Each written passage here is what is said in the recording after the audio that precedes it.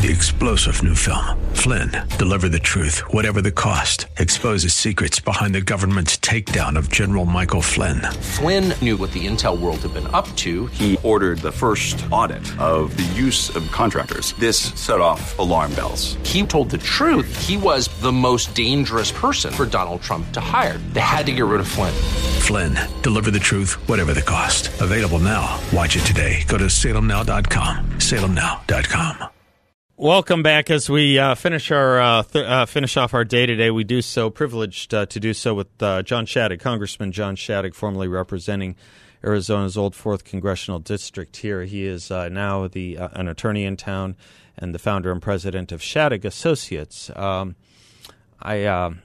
I sometimes ask John, who's your client base? And it's a client base of about 7.5 billion people, right, John? What do you say? Absolutely. Yeah, because it's anyone who's ever had a problem with the government or anyone who might have a problem with the government or thinks they might have a problem with the government. Absolutely. That's who you represent. Take on, we try to help those people who are currently having a problem with the government, had one in the past, or may have one in the future. Yeah. All kinds of businesses come in and say, well, I've got this problem. Yeah. And I go, you're my guy. You're my guy. It's the biggest client base. Talk about it. You can call it even a small business, I suppose. I once asked John, though, and I think it's still true, on a commercial break when we first started doing these interviews, is there anything of his I can promote? What are you selling? Do you have any? I do that with guests. Do you have a book? Do you have an article, an essay, a think tank, a project? He says, I'm just promoting freedom, man. I'm just promoting freedom. That is the fun. The fun is promoting freedom. Yeah, good. So, that is more enjoyable than any other activity I do. Turns out there's a big cost to it that a lot of people aren't willing to pay, though, isn't there? No doubt about it. Absolutely. Joe Biden did something. A lot of people don't believe in it anymore. Yeah, well, that's. We'll come to that in a minute, too. Joe Biden did something interesting today as part of his 2024 campaign playbook. He introduced a new word. We would call it a portmanteau word, which is a combination of two words to become one. And he's now bragging about Bidenomics. And the first thought I had was, and he spoke about, he's very clever, or his people are very clever. He said inflation is down half from what it was a year ago. Yes, but it was up 4 times from what it was when he got inaugurated. It's half of what it was that he jacked it up 4 times from. So he's brought it 50% down from what he jacked it up to. But interesting little historical connotation to this, Bidenomics. And whatever he wants to brag about with regard to the economy, when the phrase Reaganomics was used, John, it was a criticism of Ronald Reagan. I mean, that was a phrase you actually saw in the Democratic Party platform. It wasn't a phrase Reagan used himself. In fact, he famously said once the economy got back on its sea legs, he famously said, "We know there's a recovery. The best test that there's a recovery is they don't call this Reaganomics anymore." Very odd that he would apply the phrase Bidenomics to his own economy, and I don't think it's going to work with the people because whatever Joe Biden says about the economy, things are harder here, aren't they? They're not only harder here, it seems to me that everybody realizes how much worse they've gotten since he came into office. Like you said, so inflation climbed dramatically in the initial part of his term. Then, we hit a peak, and he takes all the credit for having it come down, but it hasn't even come. It's come down halfway, maybe. It's come halfway. Yes, he jacked it up 400%. It's now down to 200%. Yeah, I think his people are clever. I think his people recognize that there are millions of Americans who no longer have the time, and in part because government has become so discredited, no longer have the inclination to follow closely what's happening. And so for those people, he can do his best to sell them anything and to claim things are great. And the problem is, at least I think this is accurate, is that this far out from Election Day, they may hear the rhetoric and go, he just did this or did that. The problem is when you get close to elections and people stop thinking about, I got to get the kids to school, I got to get Sally to soccer practice, I got to go through my daily routine. When they begin thinking about elections, which is much, much, much closer to Election Day, they go, wait a minute. He's saying I'm better off now than I was then? That doesn't square. My paycheck isn't going as far. Yeah, real wages have gone up while prices have real wages have gone down while prices have increased. And people vote on that, right? And they see it every day when they walk in the grocery store. They see it every day when they pull up to the gas station. Mm-hmm. They say to themselves, I really can't fill it up today, so I'll put in half a tank. They totally do. Yeah, and if he wants to take credit for those aspects of Bidenomics, as a matter of fact, for every aspect of Bidenomics, more power to him. We'll just point out what that means to the average American. I think you had a better portmanteau. Did you tell me right before the break I'd call it Biden-awfulnomics or something like that? Absolutely. That sounds like Snuffleupagus, but that's what it is. And people do vote, really. They do vote that way. I mean, we try and persuade people to vote on all matters of issue, all different kinds of issues, don't we, John? We're trying to make this about foreign policy, which I think we should. We're trying to make it about social and domestic policy with what they're doing to our kids in the education system and the culture, and which I think we should.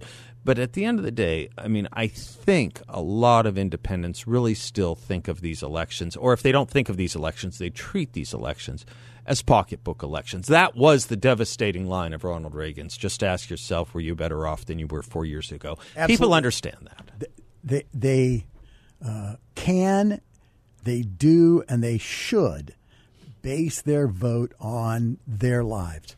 It's important for some to pay a lot of attention to other interests, and foreign policy is one. National security is critically important.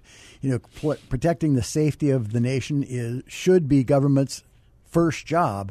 But at the end of the day, the extent to which they build a stronger economy that lifts people up or damage the economy and pull them down, that's what people are going to judge the nation on and its leaders on. And I think we're in trouble because all different aspects of government have lost all credibility.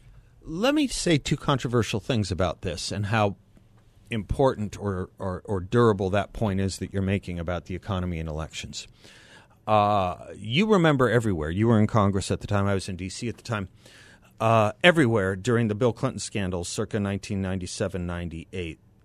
Perhaps the most omnipresent and maybe omnipotent defense of his was, but the economy is doing fine. And we kind of tied our social moral values, we kind of, in a weird way, tethered them to our economic well-being, which I thought was, frankly, a political sin. But that's what we did, and that was the defense of Bill Clinton. When you now that's how important the economy was. And, of course, your Congress took a big hit in those 98 elections, right? I don't know if it's the added point to that, equally controversial perhaps, is heading into the 2020 election. You looked at the beginning of the year, January or February, and Donald Trump looked unstoppable because the economy was doing so damn well. And it was pretty clear to me that COVID was weaponized in many respects as a way to take down the great record that on domestic politics, certainly in economic politics, Donald Trump had stood for over the past three and a half years. And it did. And it worked. And, she's not going to be teaching. Well, maybe she will be. Lori Lightfoot got an appointment at Harvard. I don't think she's going to be teaching Harvard political science. But Jane Fonda said COVID was the greatest gift we could get because it did take down this country and turned everything great into everything awful, including the economy. And so I think those two things put together kind of help harden or durabilize the notion that it really is the economy people will vote on more than anything else, even over social and character and moral issues. Oh, certainly over those issues. I think most elections are, as you said earlier, bread and butter issues. How am I doing financially? Yeah. Can I afford a new car, or do I need to say no? Can I afford a vacation, or do I need, if I'm going to be responsible, to say no?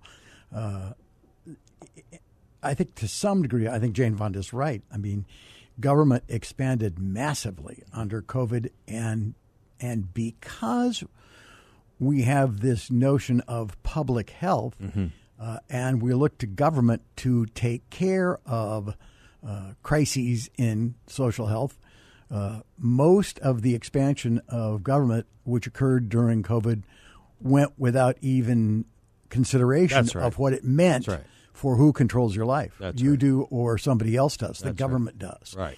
It was, look, forget that. I got to do this for COVID. The government said so. Yeah. And we were happy to destroy the country over it. It's civil and economic institutions. And now we found most of it was built on falsity. Absolutely. Not only that, and now we're looking at where some of this COVID relief money went to, and surprise, surprise, not to where they told us it was going. Let me take a quick commercial break, come back with you and get your sense on how we're standing with the Hunter Biden investigation a week out after we last talked about it. John Shadegg and I will be right back.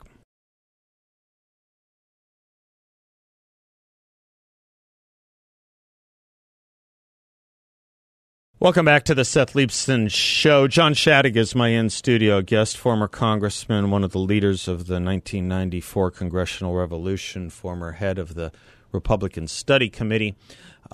John, last week we started talking a little bit more about, what had just been announced earlier that week, which was the plea agreement struck between the Department of Justice and Hunter Biden, which was a diversionary program and two pleas to misdemeanor charges, federal charges, but misdemeanors nonetheless. Since that time, a lot of us kind of smelled a rat, and since that time we've had two very credible whistleblowers come out with not just their say-so, not just hearsay, but actually written evidence, documented emails that were affirmed by the people they were sent to, showing that, in particular, I think the smoking gun here is that the U.S. Attorney David Weiss was not in full prosecutorial control and decision-making authority to actually make the decision about the charges against Hunter Biden, which can only mean it would come from someone above him, which could only mean it would be a political appointee in the Department of Justice or the Attorney General. Now, this has been covered extensively on talk radio, Fox News. Last night, CBS News actually interviewed Gary Shapley, one of those whistleblowers. I was surprised to see that they did so, but they did. They gave him that the credibility of his story, which seems very credible. There is a chance that when this is presented to the federal judge, she may turn this down. She may decline to accept this plea deal. That happens rarely, but it does happen. But what's your sense of where this scandal is right now? I have to tell you, one of the most offensive things about it was on Monday he pleads guilty to federal crimes, and on Thursday he's at a White House state dinner. There was a reporter who asked a wonderful question of Karine Jean-Pierre about that, and she said, if his last name weren't Biden, would anyone else who had pled guilty to federal crimes this week be invited to a state dinner in the White House? Anyway, where do you see all this right now? Well, the question answers itself, and Biden's conduct shows incredible arrogance. It's as if he wants to kind of rub the people's face in it or nose in it and say, see there, I am powerful and I can do whatever I want. Of course, there will always be the instinctive response that parents love their children without qualification, and so Joe Biden will be given for saying whatever he says on that topic and maybe for whatever he does.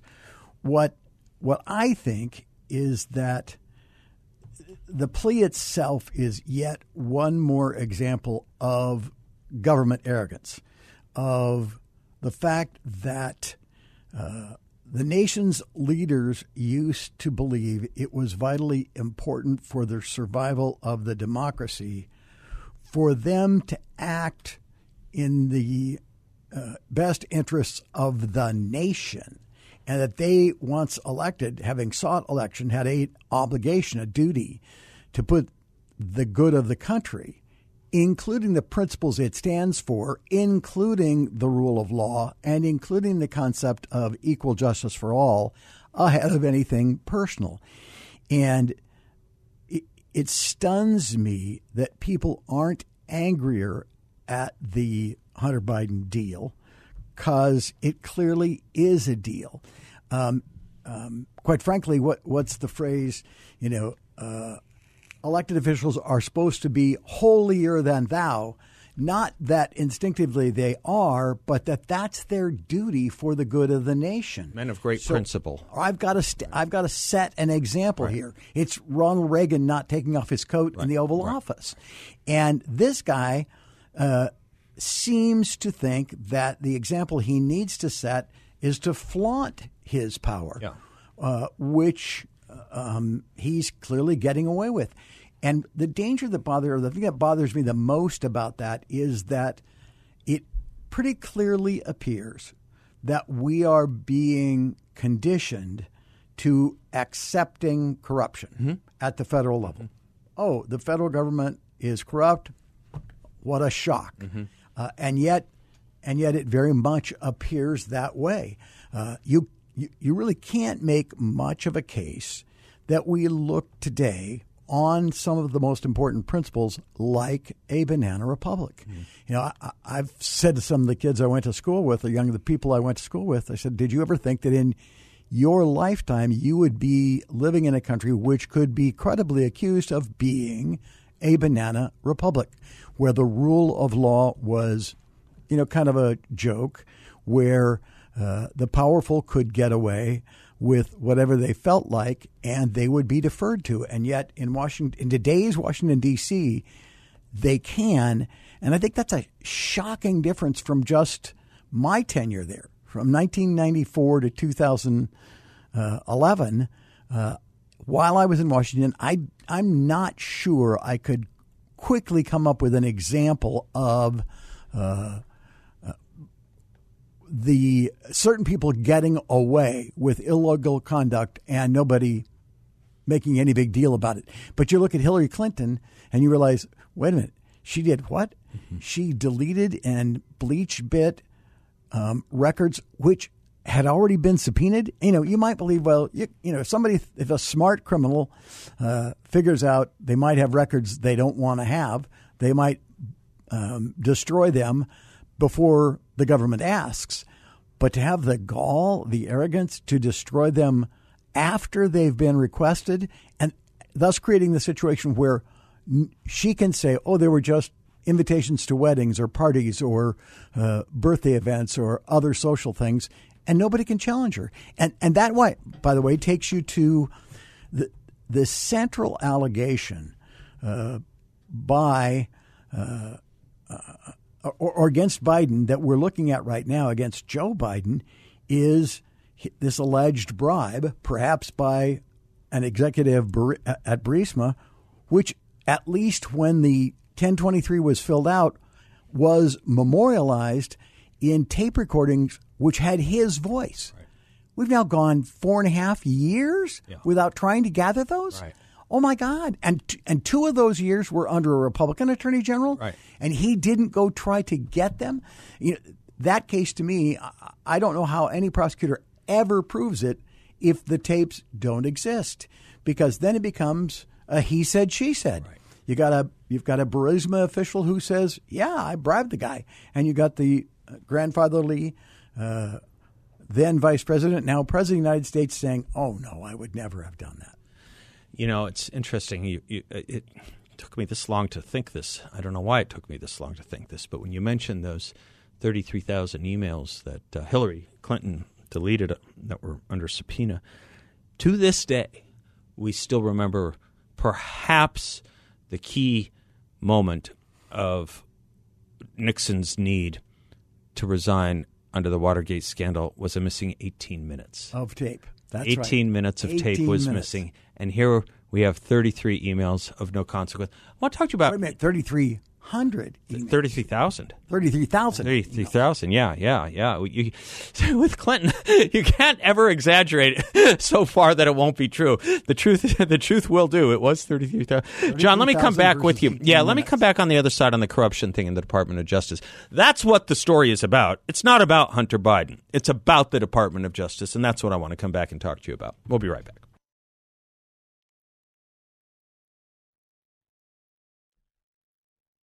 Congressman John Shadegg is my guest. He is the head of Shadegg Associates based here in town, a practicing attorney, former congressman, 16 years representing Arizona's old 4th Congressional District. John, before I get to the two tiers of justice, let me ask you this about corruption and faith in our institutions. Of all the shocking things that I heard last week, the most shocking thing I heard was a press conference where Attorney General Merrick Garland, when people started questioning the Department of Justice's role here, held a press conference last Friday, and he said, those who question the integrity of the Department of Justice are questioning American democracy. They are putting the American people's safety at risk. What the hell, John Shadegg? Is he A. Mitchell Palmer? Is he saying that we can no longer question the Department of Justice? Was that a rule that abided for John Ashcroft? Was that a rule that abided for Bill Barr? Was that a rule that abided for John Mitchell or John Kleindienst? Was that a rule that ever abided for any previous attorney general or any institution of government, that we can't question the integrity of it without putting at risk our Constitution and the safety of the American people? I don't say it lightly. Does he think he's Mitchell Palmer? It is no question that any democracy can ever embrace. That is to say, if the body politic refuses to ever question the conduct of government, then you are assured of not having a principled government that follows the rule of law. And this is not a new tactic with his recitation of it. So now we're not supposed to question or ever examine or concern ourselves with the conduct of the Department of Justice.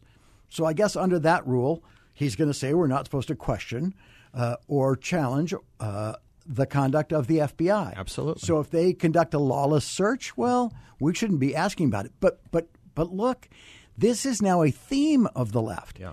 You know, once the Trump election came along, and I personally believe he lost the election, but the response of the left now is anybody who questions that election, and then they'll step back and say, oh, by the way, anybody who challenges or questions any election is seeking to destroy democracy. Well, I guarantee you, I think it's the last chapter of my dad's book, which says, don't let them steal it from you. Now, I think the last chapter is for men of good conscience. But the next to the last chapter... Bring me a copy next week, please. I will. Okay. The second to the last chapter, I think, is don't let them steal it from you.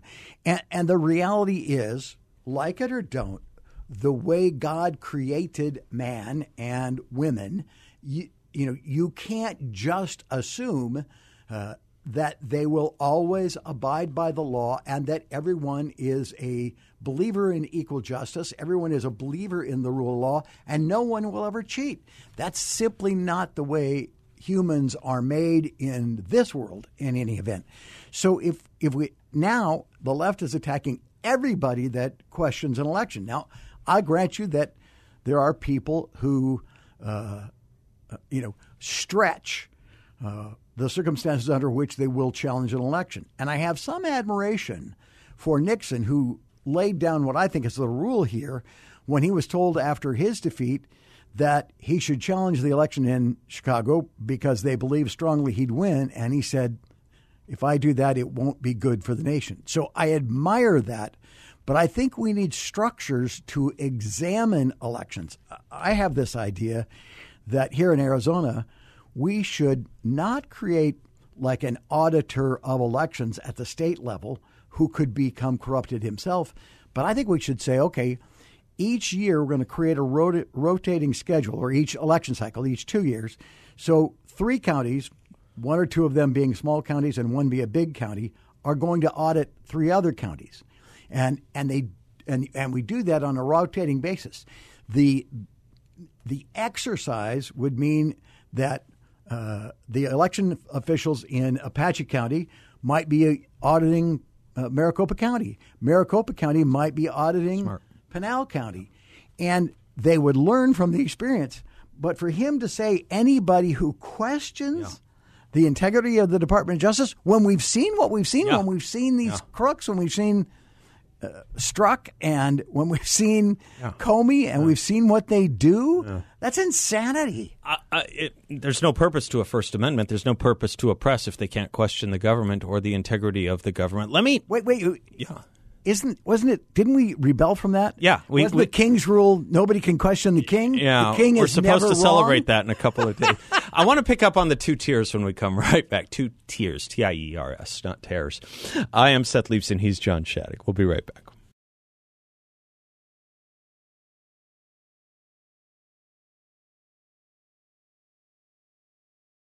Welcome back to the Seth Leibson Show. John Shadegg is my guest. John, you said something interesting that gets me to this notion of the 2 tiers of justice that I think the American people not only feel, but don't know what they can do about, which might be so prevalent that's what pushed CBS to finally cover this story as they did last night. And I think you put your finger on it in a small thing that's about a much bigger thing that you said in the previous segment, that Joe Biden will be forgiven for embracing his son, the fatherly love of a son. And you're beginning to see that defense. Nick Kristof said it in the New York Times. The ladies say it on The View. This is a story about a father's love for his son. I just don't remember that being the rule when it came to Neil Bush. I don't remember it being the rule when it came to Donald Trump Jr., or Ivanka Trump. It's a new rule. It's a new rule of what might you call it, sovereign immunity? A phrase that you were talking to me about over the break. It's a new rule that to question an election turns you into a traitor. Jimmy Carter himself questioned the election of Donald Trump in 2016, saying it was a fraudulent election, that the Russians elected him. Hillary Clinton questioned the election of 2016, saying Donald Trump was an illegitimate president because the Russians elected him. The Speaker of the House, then Speaker of the House Nancy Pelosi, tweeted multiple times and said multiple times that he was an illegitimate president because the election of 2016 was a fraud, just as electors did and Congress people did when Bush prevailed over Gore in 2000, and just as Barbara Boxer did when Bush won re-election in 2004. These are new rules. These are new claims of immunity and new claims of ability to prosecute the other side. Yes, sir? This is a part of it, too, isn't it? This is a part of the 2 tiers I'm talking about. I think at bottom, it's the fundamental divide in society. And what I mean by that is I think as a nation, we agreed at the time of our founding that there were things that were absolutes, that right was right and wrong was wrong. Lying was wrong, period. You couldn't defend it. Stealing is wrong. Murder is wrong. And what has happened is that the left argues, there's an entire school that says, no, there are no absolutes. It's just what we agree to today. Yeah, we call it relativism, right? Relativism. Right. So if we decide in our new embrace of relativism that saying lying is okay under some set of circumstances, well, that was the Clinton defense. Yes. Then, well, perjury's okay here. That's right. Right. I didn't mean to state that Biden Sr.'s defense of his son makes it right. No. You were saying that's the defense, though. That's the defense, right. And it has become socially acceptable. Right. Had one of our founders faced similar circumstances and tried to make the same argument, well, I love my son, so I'm going to excuse any bad conduct, all of society would have said, no, we get that you are going to sympathize with him, but we're not going to accept that as the policy. It's a country that abhors nepotism, after all. Yep, absolutely. So I think that is the decline in values that we face that underlies almost all of the debate that goes on today. And I would say it is linked to a certain degree to the lack or the decline in religious belief, the decline in ultimate authority, the decline in belief in God, and the decline in the belief of absolutes, that right is right and wrong is wrong, and that things like the Ten Commandments are inviolate. And then you begin to see that work its way into everyday life and society. And so it's reflected in politics, and it's not shocking, but it's also not good. We're supposed to be celebrating all of this in about 6 days. Yep. You going to do what do you do for the 4th of July? You do fireworks, hot dogs, hamburgers, cheeseburgers? What's the Shadegg 4th of July celebration? Everything you just named, we do. Yeah. We do. Shirley is great at hot dogs and hamburgers. Yeah. We do roasted corn. We do. My daughter is passionate about fireworks. Yeah. She has her stash already. And her license, let the record reflect, and her variance. And her license. Yeah. Strictly within the law, of course. But yeah, no, we do it all. Actually, I'm already embarrassing my neighborhood because I have more bunting and more flags outside my house than any neighbor. But they're used to it by now. We do it every year. We do bunting on the front. How many American flags fly in your neighborhood when it's not 4th of July? Quite a few. Okay, good. In our neighborhood, more than I would have guessed. I'm the only house on my block. I'm blown away by this. Maybe more than even when I was a kid. More than when you were a kid. I think so.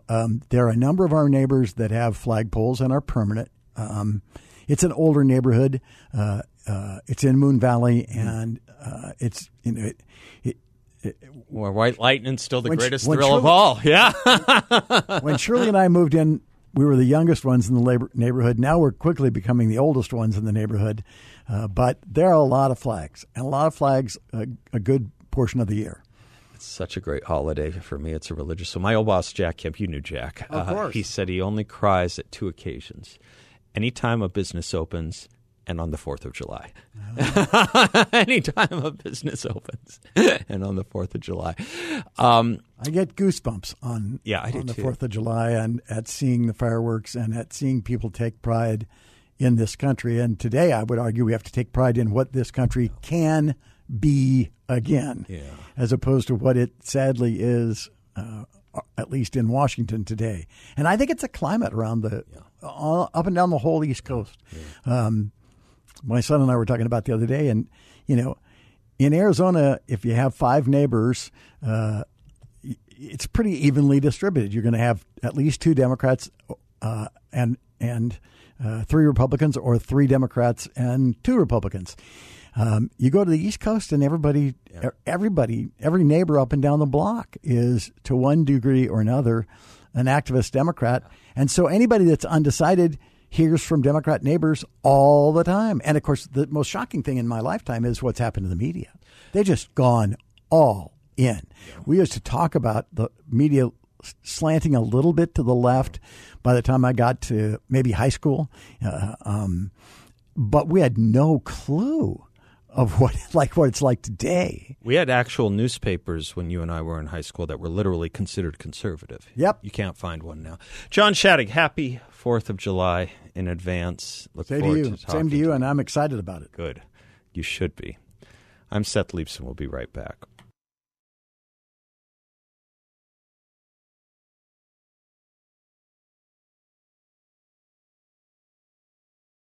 Bidenomics. Let's give it the name it deserves. It stands for bank failures, stock market volatility, possible recession, and high inflation. So where do you go to invest in a time of Bidenomics?